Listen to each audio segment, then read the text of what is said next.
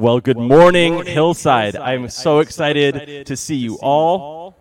Ooh, got a nice echo going on. Hey, my name's Keon Amelie, and I am happy to welcome you here. It is my honor and my privilege to do so.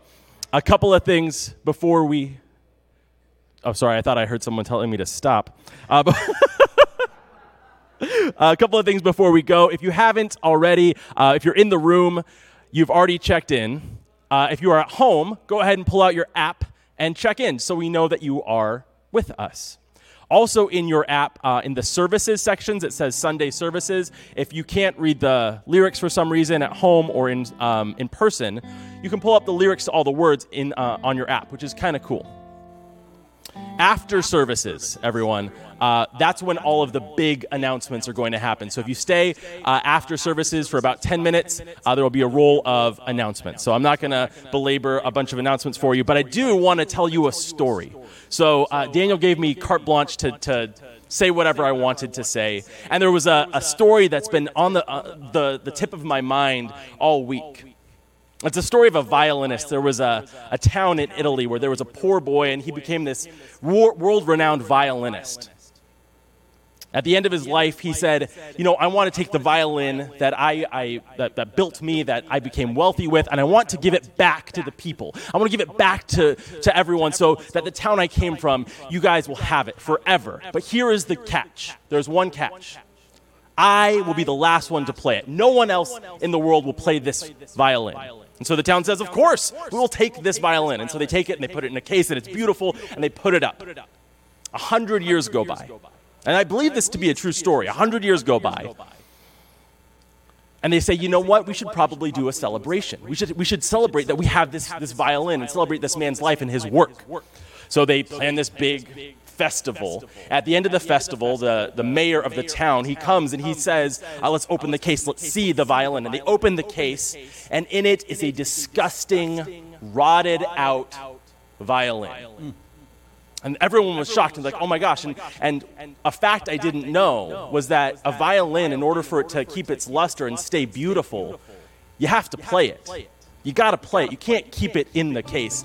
And so Dan has challenged us. He says, we can't, we have important work to do here at church. And we have a great staff, but we need to support them. We need to step up to that important work. We can't leave our talents in the case. And I know it's been a fearful year and a half, and it is time to start serving our church once again. So that is my challenge and my call to all of you as we head into worship. Amen. Thank you, Keon. Let's give Keon a big hand. Thank you so much.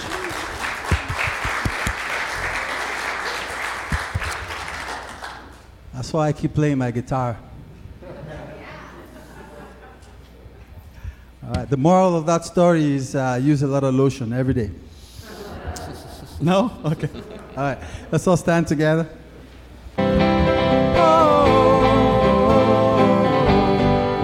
Reaching out to welcome you, God. Fill this place again with your song. Flood our thoughts with wonder and awe. Give us a greater glimpse of a never-changing God. All right, sing this. Say all we want and all we need is found in you, Jesus. Every victory is found in you, found in you. Oh, oh, oh, oh, oh. Open wide our hearts now to yours. Every fear bow down to your love, that we would see like never before. Give us a greater glimpse of a never-changing God. Come on, let me hear you say, all we want and all we need is found in you, found in you, Jesus. Every victory is found in you, found in you. Oh, oh, oh,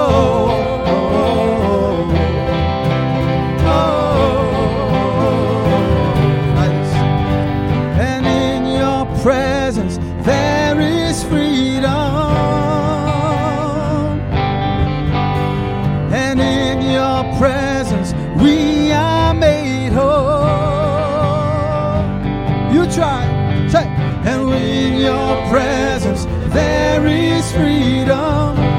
Oh, there is freedom, there is freedom. Say, and in your we are made whole. All we want, say, all we want and all we need found in you, found in you, found in you. found in you. Jesus, Jesus, every victory is found in you. All we want, say, all we want and all we need is found in you, found in you. Jesus, Jesus, every victory is found in you, is found in you. Oh, oh, oh.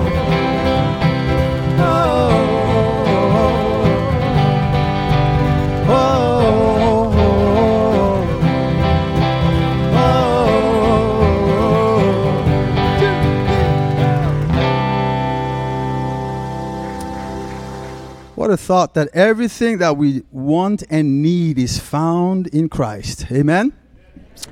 And we do need more of His presence. We need more and more of His presence. Because you hear people say, you know, I don't like that particular style of music for worship. But you never hear somebody say, I tried His presence and I never liked it.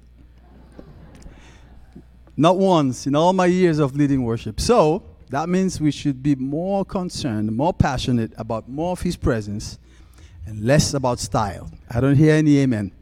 Amen. All right. And I got one person to clap. That's pretty cool. All right. Hey, let's read this responsive reading together as a call to worship. I will start. We come to worship today as a people blessed by grace and love. Your turn. We are a people whose home is in the heart of the Holy One, whose true dwelling place is the peacefulness of the Spirit. If at times we stray, if we drift, aimless, confused, and lonely, if the harshness and pain of life propels us away from our home, Then God reaches out to embrace us, to induce us back, to call us home once more. welcome to this place devoted to the joy of praising God and knowing our Lord Jesus Christ. We have come to meet God in our singing, praying, and listening by God's word and table. Let us praise boldly and listen receptively, receiving what God gives with grateful hearts. Amen.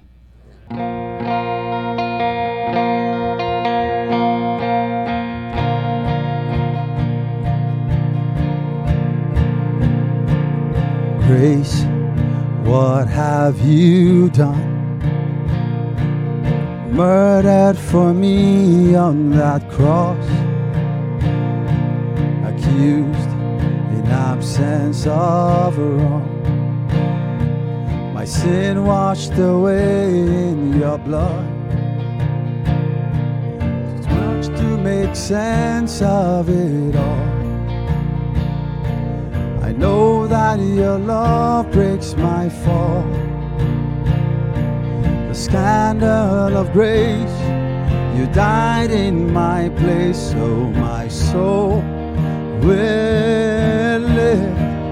Oh, to be like you, give all I have just to know you. Jesus, there's no one beside you. Forever the hope in my heart.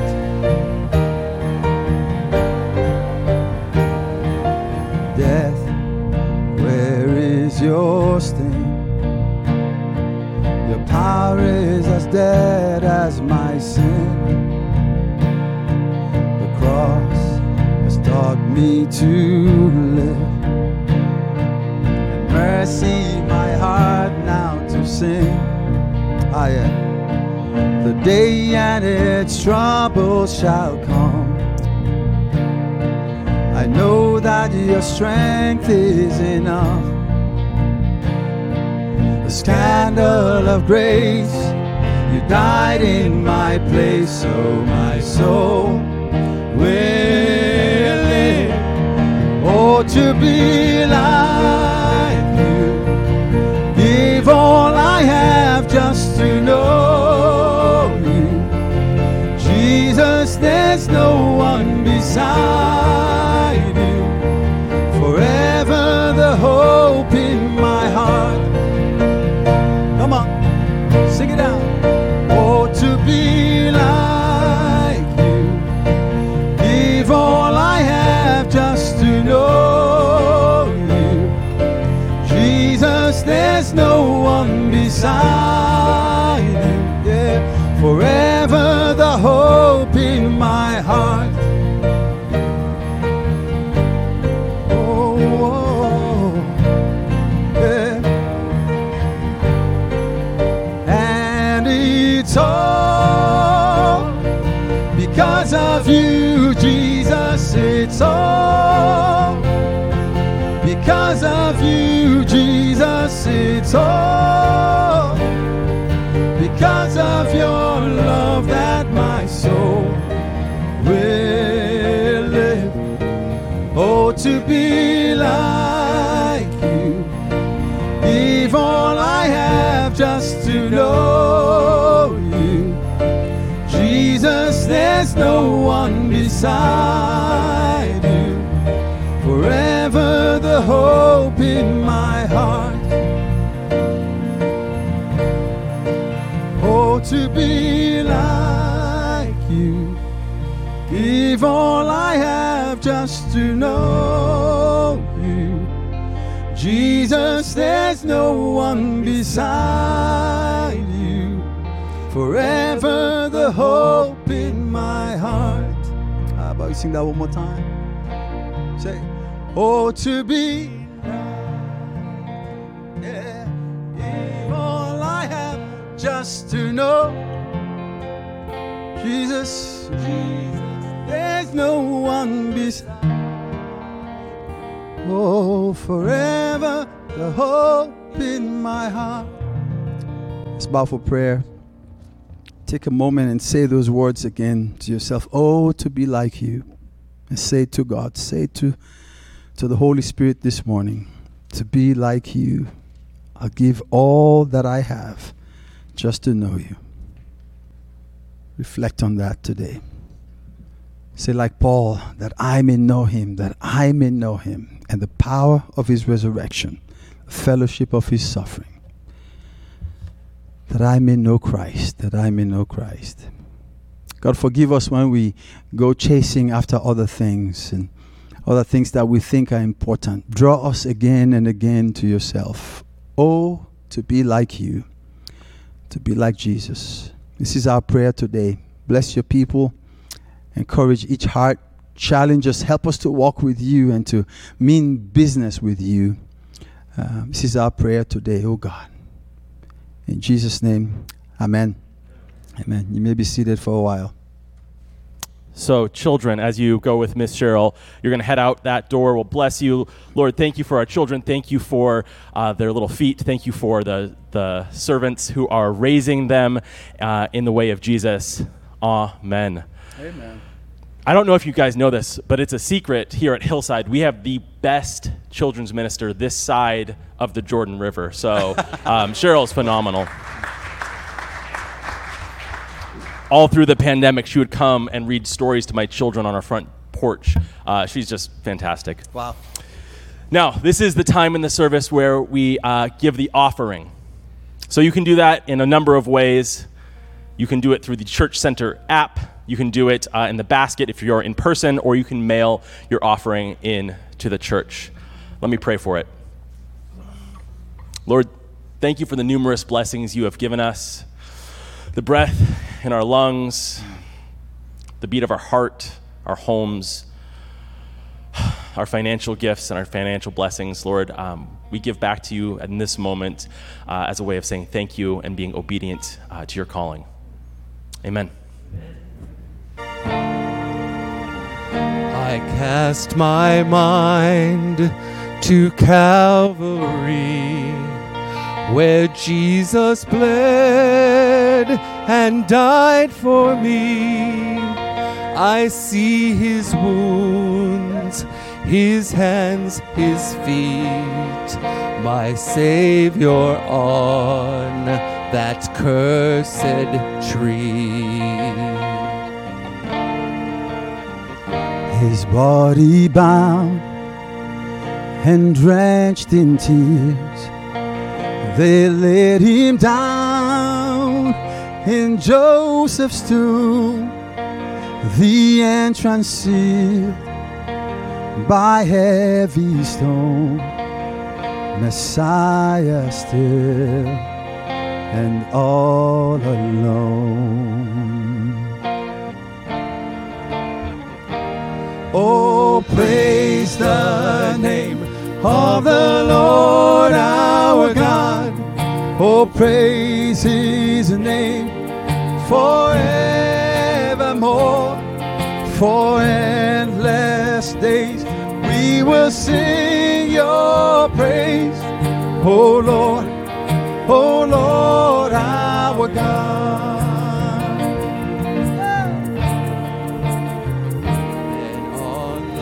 Third, the Son of Heaven was rose again, rose again. Oh, trampled death, where is your sting? The angels roar for Christ the King. Oh, praise the name of the Lord our God. Oh, praise his name forevermore. For endless days we will sing your praise. Oh Lord our God. He shall return in robes of white, the blazing sun shall pierce the night, and I will rise among the saints, my gaze transfixed on Jesus' face.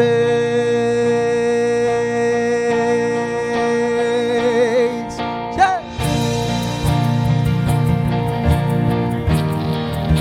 Therefore God exalted him and gave him a name that is above every other name, that at the name of Jesus every knee shall bow and every tongue confess that he is Lord, to the glory of God the Father. And everybody say amen. Yeah. Come on, with one voice. Oh, praise the name. Oh, praise the name of the Lord our God. Oh, praise his name forevermore. For endless days we will sing your praise. Oh, Lord our God. Oh, praise the name of the Lord our God. Oh, praise his name forevermore. For endless days we will sing your praise. Oh Lord our God. Sing that one more time, come on. Oh, praise the name of the Lord our God. Oh, praise his name forevermore. For endless days we will sing, we will sing, we will sing, we will sing your praise. Oh Lord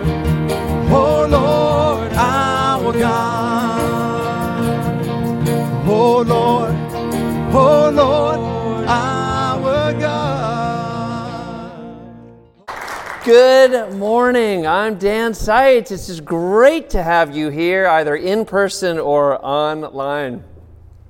In the book of Luke, which for the spiritual investigators among us is one of 4 life stories of Jesus that the Bible contains, we hear about a tax official, a guy named Zacchaeus, a guy who probably did not have a whole lot of friends, who's heard about Jesus and he wants to see him. And this guy has probably heard what everyone in the whole region has heard, that there is this guy traveling around and announcing that the God of Israel is finally coming back to his people after centuries of absence. And not just talking about it, but proving it with all sorts of spectacular deeds. He's healing people of humiliating medical conditions. He's whipping up dinner for thousands of people out in the wilderness with just a few ingredients. And he's even changing the weather to help people out on a boat in a bad storm. And this guy, Zacchaeus, who hears about Jesus, is very short, Luke tells us. He's worried that when Jesus goes by, he's not going to be able to see him. So what does he do? He climbs up a tree way up high so that he can have a nice clear view of Jesus when Jesus passes by. Well, when Jesus does so, presumably with hundreds of people in his train, and presumably with hundreds of people on each side of the road, what happens? Jesus stops. He looks right up to him, and he says, "Hey, guy, skedaddle down because I'm having dinner at your house tonight." Some of us are too familiar with this story. Imagine if this were you. Imagine if you were Zacchaeus. It's a miracle that he didn't tumble right out of the tree, which wouldn't have been too bad because Jesus would have been right there to heal him, right? But nevertheless, think of the shock which must have coursed through this guy's circuits when Jesus, this electric figure, looks at him and zeroes in on him personally.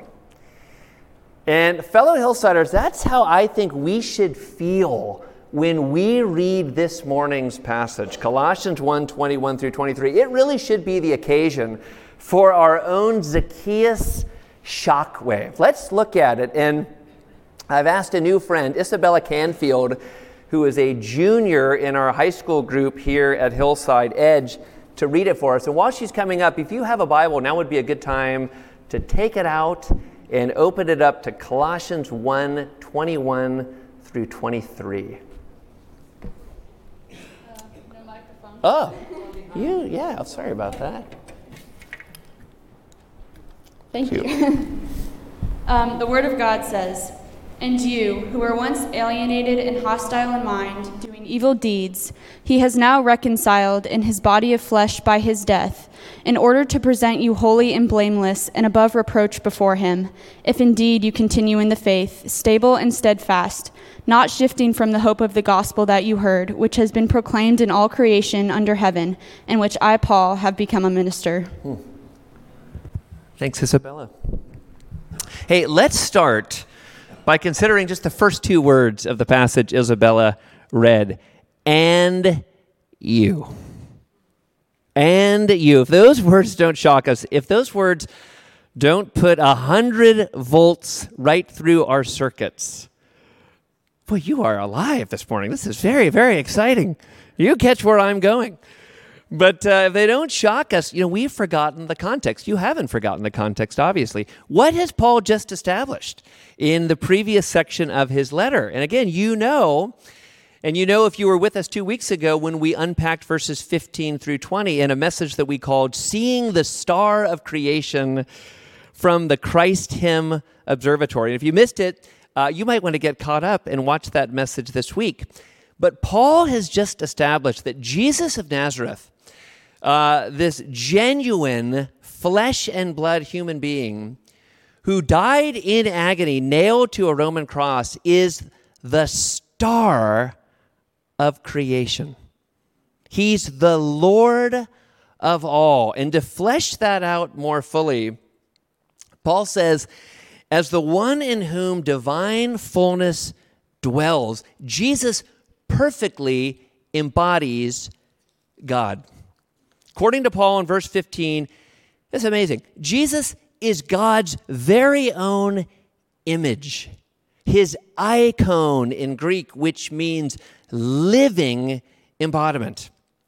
And second, Paul says, as the one in whom all things were made, Jesus is supreme over all things. And this means that Jesus is the boss of everything and everyone. And then he even goes on to say, including the invisible, but nonetheless very real spiritual forces, both holy and unholy, that live in the immaterial half of creation. He's over them. And then lastly, Paul says, as the center of God's cosmic reconciliation, Jesus is the head of the church. And it was from that third dimension of Jesus's, what we could say, stellar identity, that we got the big takeaway of the morning. Speaking of the big takeaway of the morning, 2 weeks ago, I have a Milky Way bar for anyone who can tell me the big takeaway of 2 weeks ago.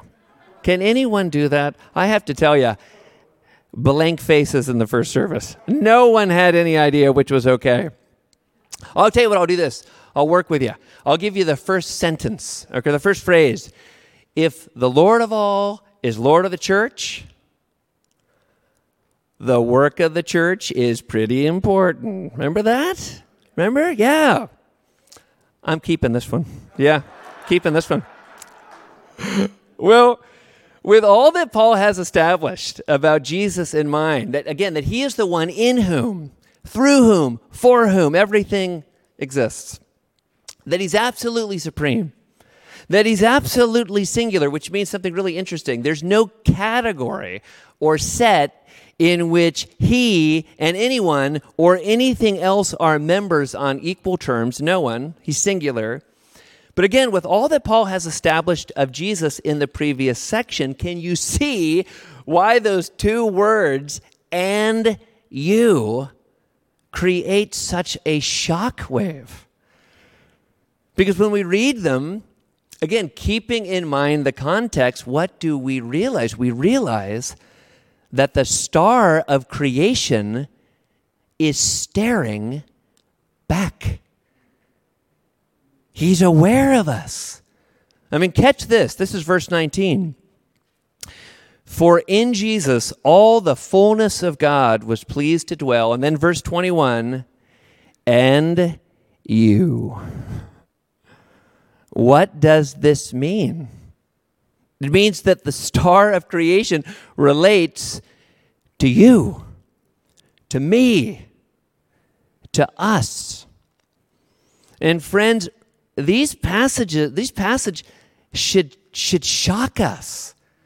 And reading it, we should be knocked off the branch of any kind of spiritual complacency. Like Zacchaeus in his tree observatory, we, in our Colossians 1 observatory, should be amazed, and frankly, we should be a little bit shaken by the reality that this luminous figure, this figure who has no rivals, who has no analogs, is conscious of us.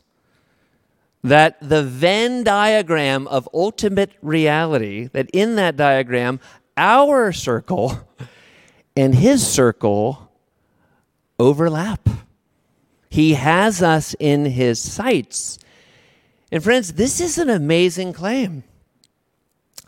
And this amazing claim, which comes to a sharp point right here in our little 3-verse passage, is actually the presupposition of the entire Bible. The star of creation is staring back at us. He sees us. He knows we're here, each one of us. And it's in the midst of his own, again, we could call Zacchaeus shockwave, that the author of Psalm 139 asks this in verse 7, where shall I go from your presence? Or where shall I flee from your, where shall I go from your spirit? Where shall I flee from your presence? Of course, it's a rhetorical question. You know the answer. It's nowhere. Nowhere. He made us. There's nowhere any of us can go to escape the stare of the star of creation. He made us, and like us with our own children, his eye is upon us. Now, this raises a big question. I mean, what do we do with this?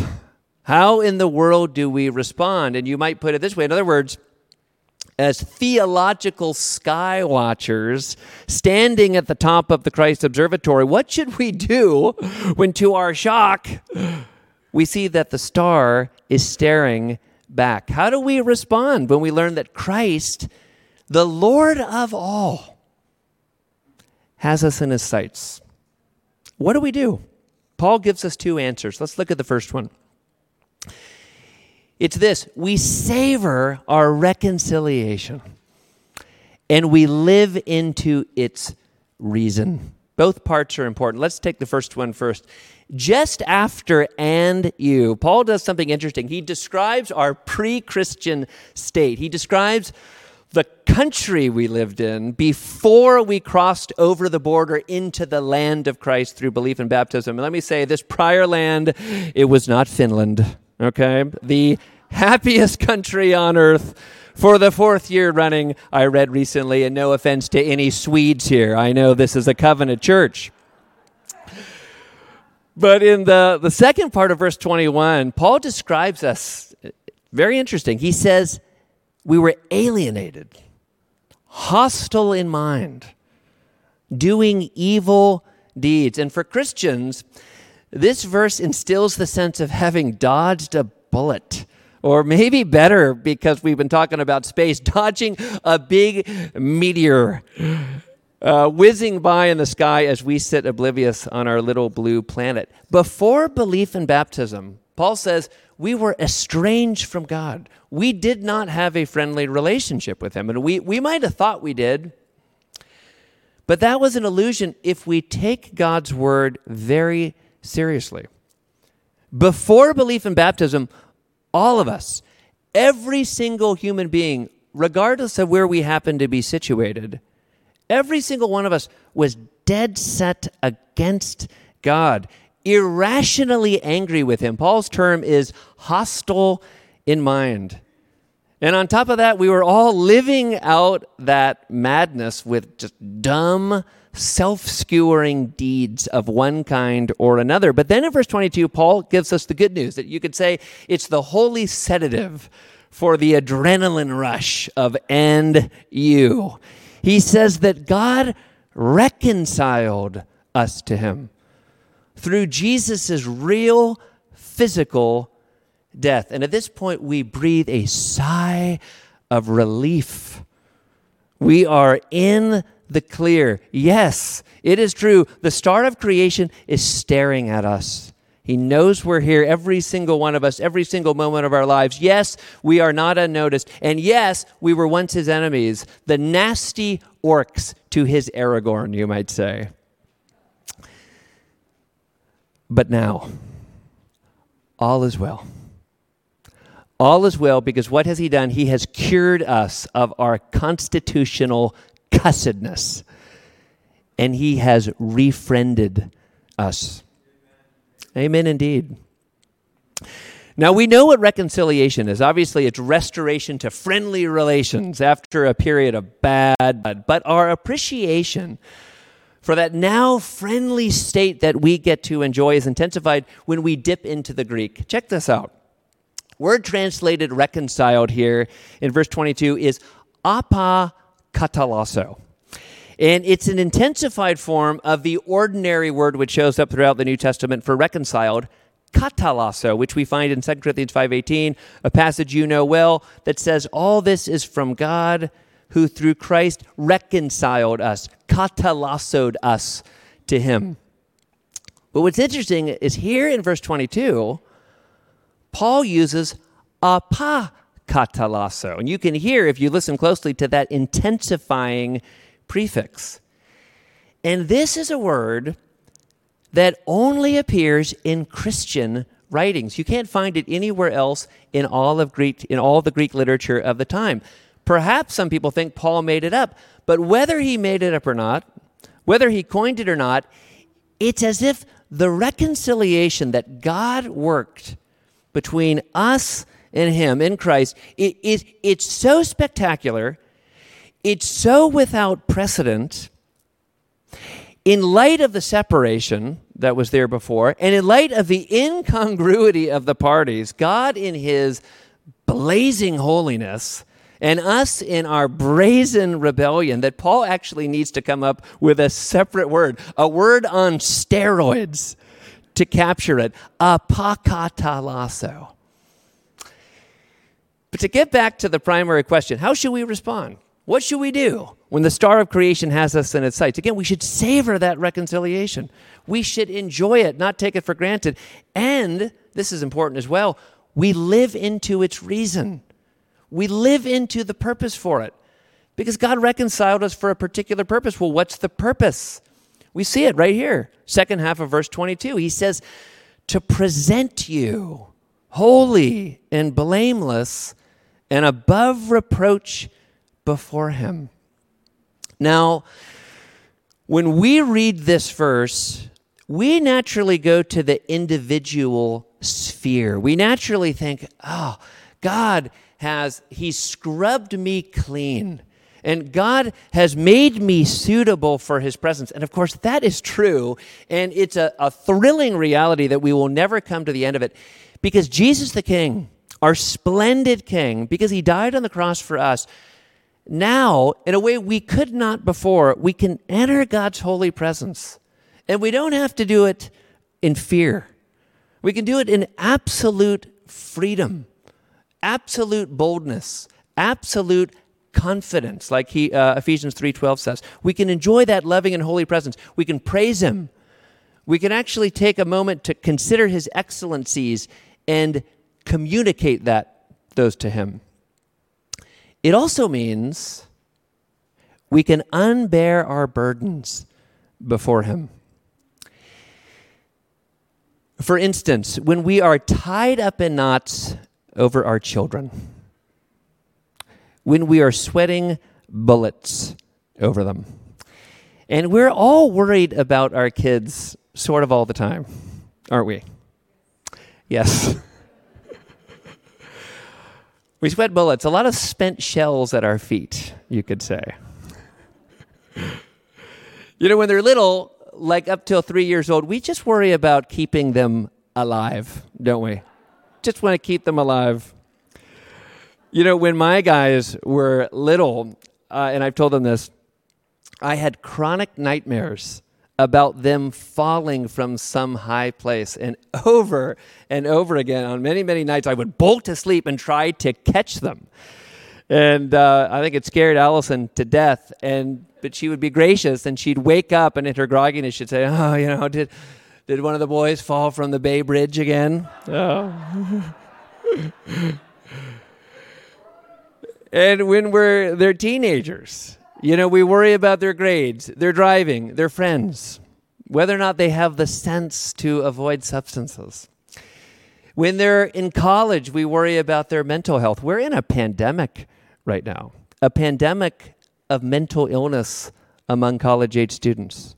You might have read about it. You know, university health centers are swamped, totally overwhelmed by the demand for mental health professionals who can help college students deal with anxiety and depression and eating disorders, the latter of which, eating disorders, have spiked during COVID.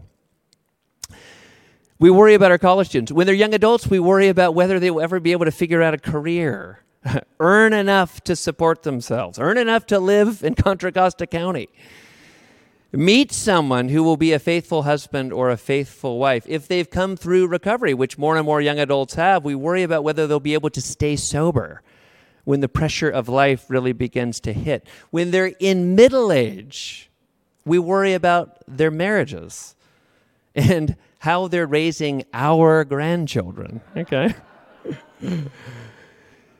Even if not incapacitated by those worries, most of us still carry very heavy burdens related to the people who are most dear to us, especially those whose diapers we changed, or those we gave milk when they were just a scrawny squawker. What's the point? Here's what. Because of those burdens we carry, and many others, those are just the parental ones, it's wonderful to know that we're reconciled to God.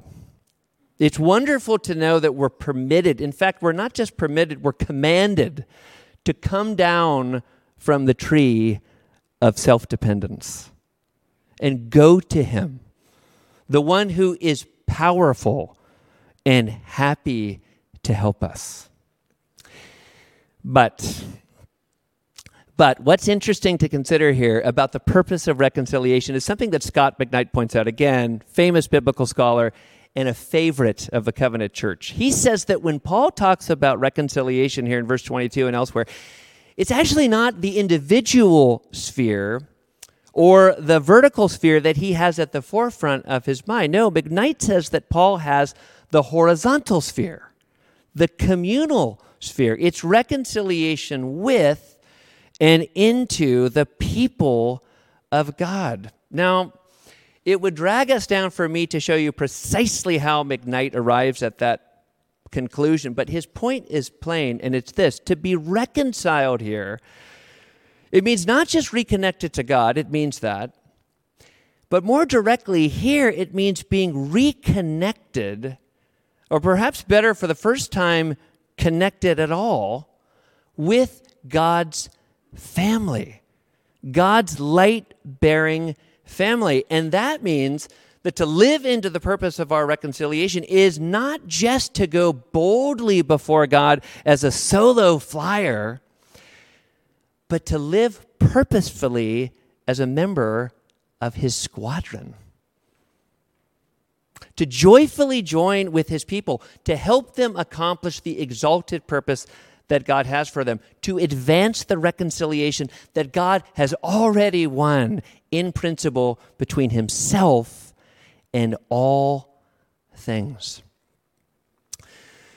Now, we said that here in our passage, Paul gives us two ways to respond. When we discover that Christ, the Lord of all, God's icon, the star of creation, the central and singular figure of all, has us in its sights. And the first one is to savor that reconciliation and then to consider its purposes, both vertical and horizontal.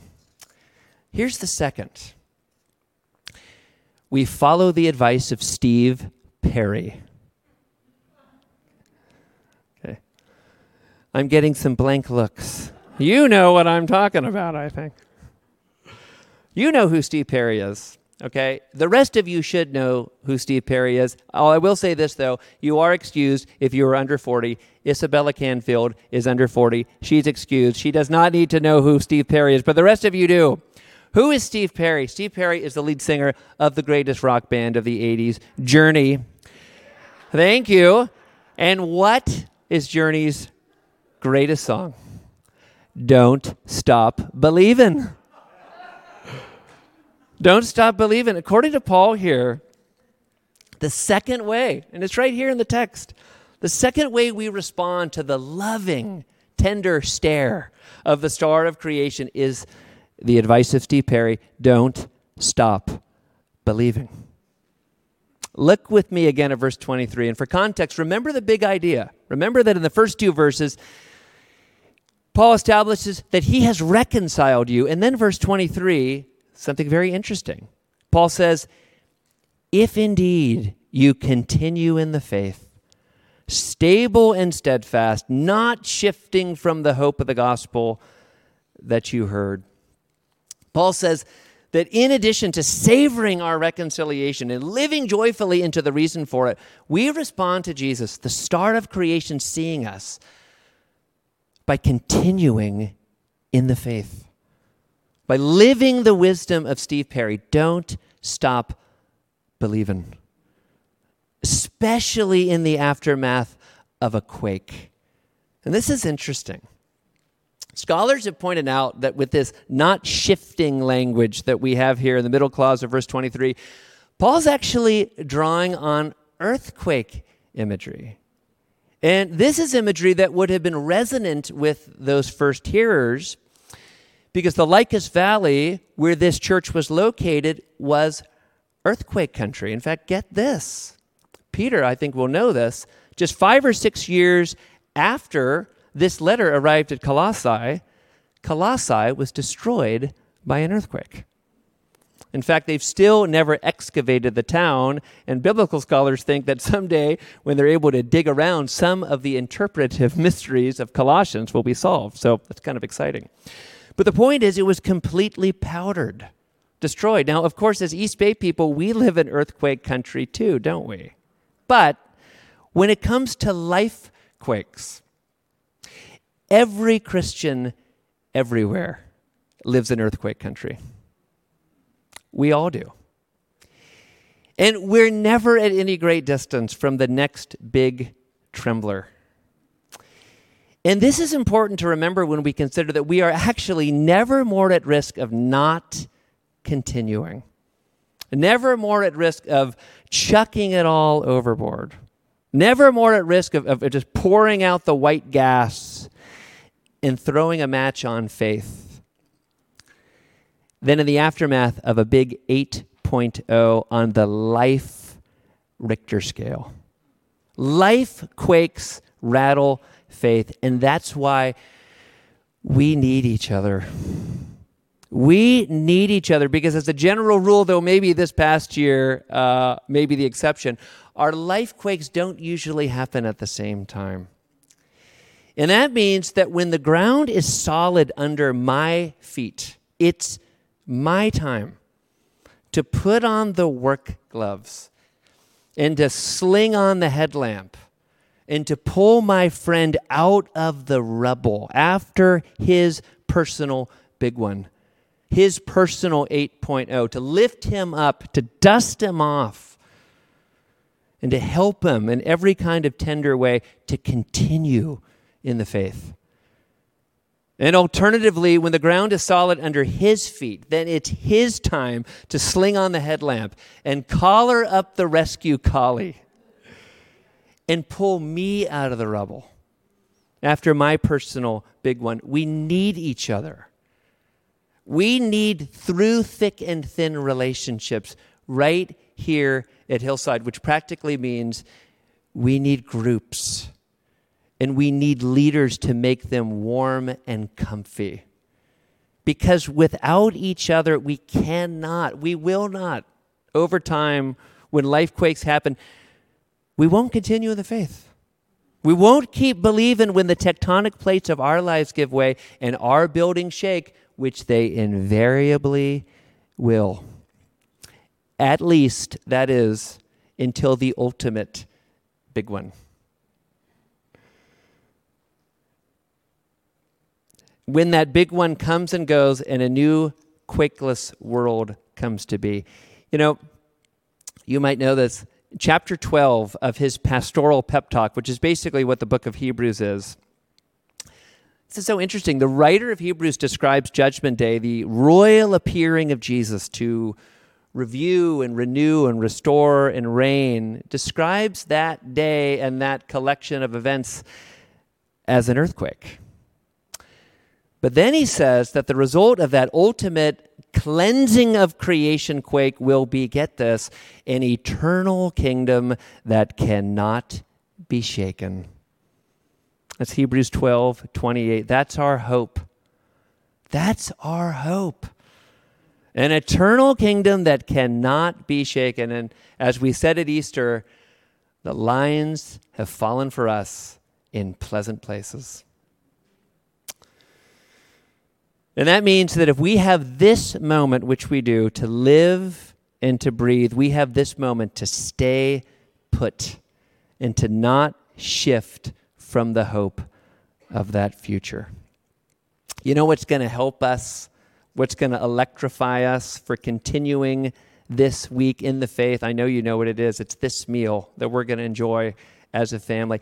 In these elements, which represent the broken body and shed blood of Jesus, not just the star of creation, but the Lamb who was slain for each of us.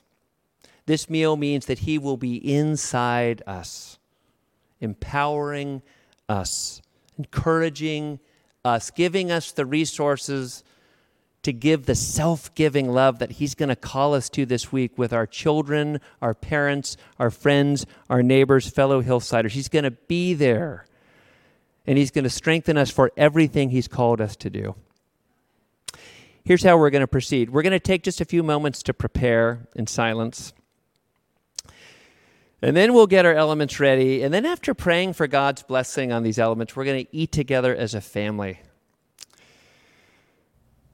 So take some time to prepare. Look into the eyes of the one who has never had you out of his own sight for a second since he imagined you. Look into those eyes. Talk to him.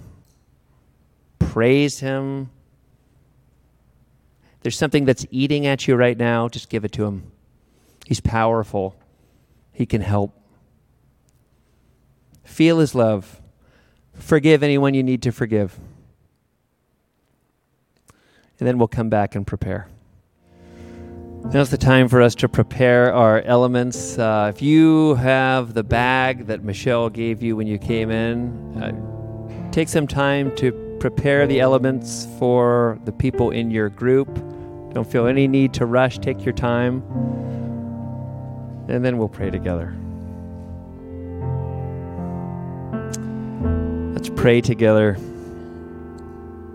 Father, we thank you for the meal that we get to enjoy this morning as your brothers and sisters, as your children, brothers and sisters with one another, filled with the same Spirit, named to the same inheritance. And this sacred meal of bread and wine, the body and blood of your beloved Son, the star of creation and our sin bearer.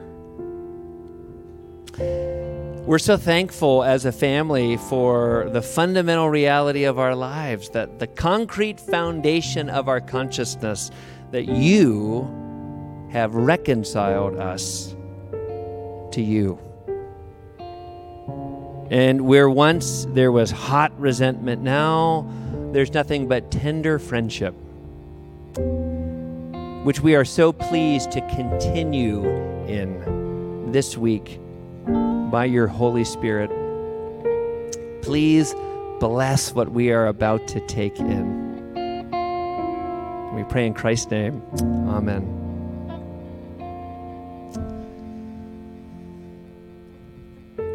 On the night Jesus was betrayed, he took bread, and when he had given thanks, he broke it and said, "This is my body, which is for you.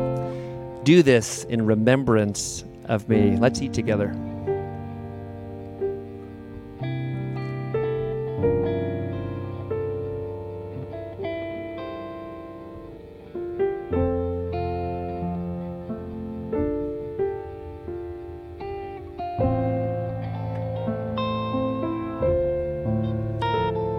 In the same way, after supper, he took the cup, saying, "This cup is the new covenant in my blood. Do this whenever you drink it in remembrance of me.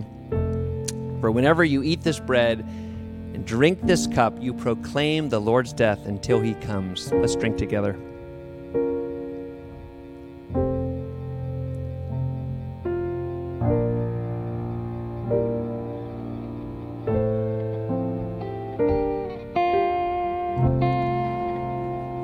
Take a few moments to savor our reconciliation.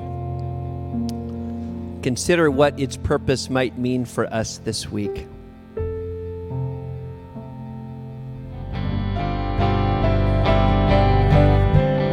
My hope is built on nothing less than Jesus' blood and righteousness. I dare not trust the sweetest frame, but wholly trust in Jesus' name.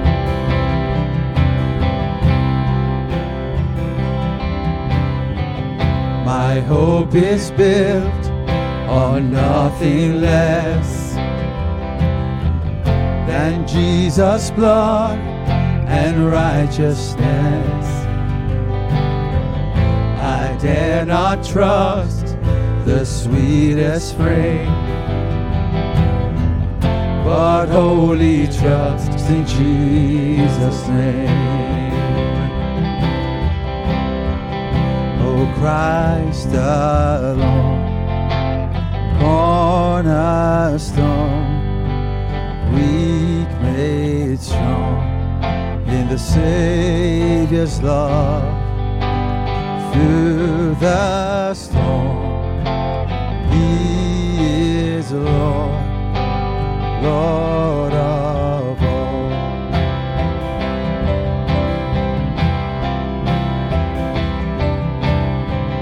When darkness seems to hide His face, I rest on His unchanging grace.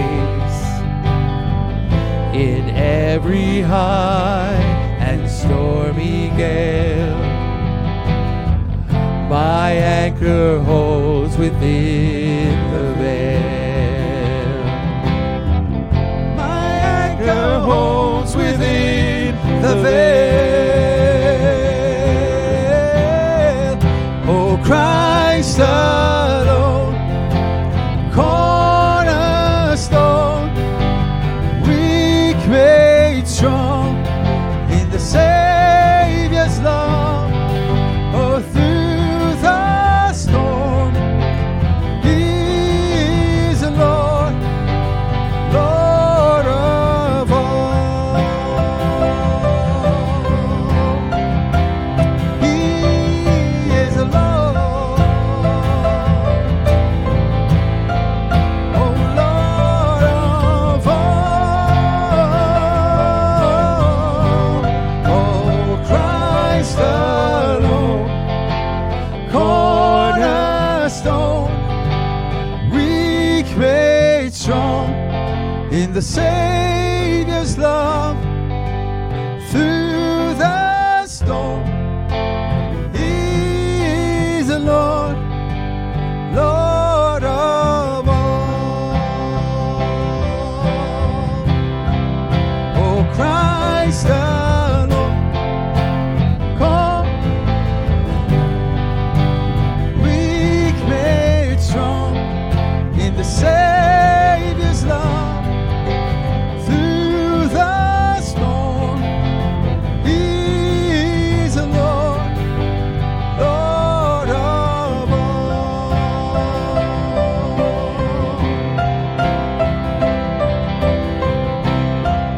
He's Lord. When He shall come with strength, oh, may I then in Him be found, rest in His righteous,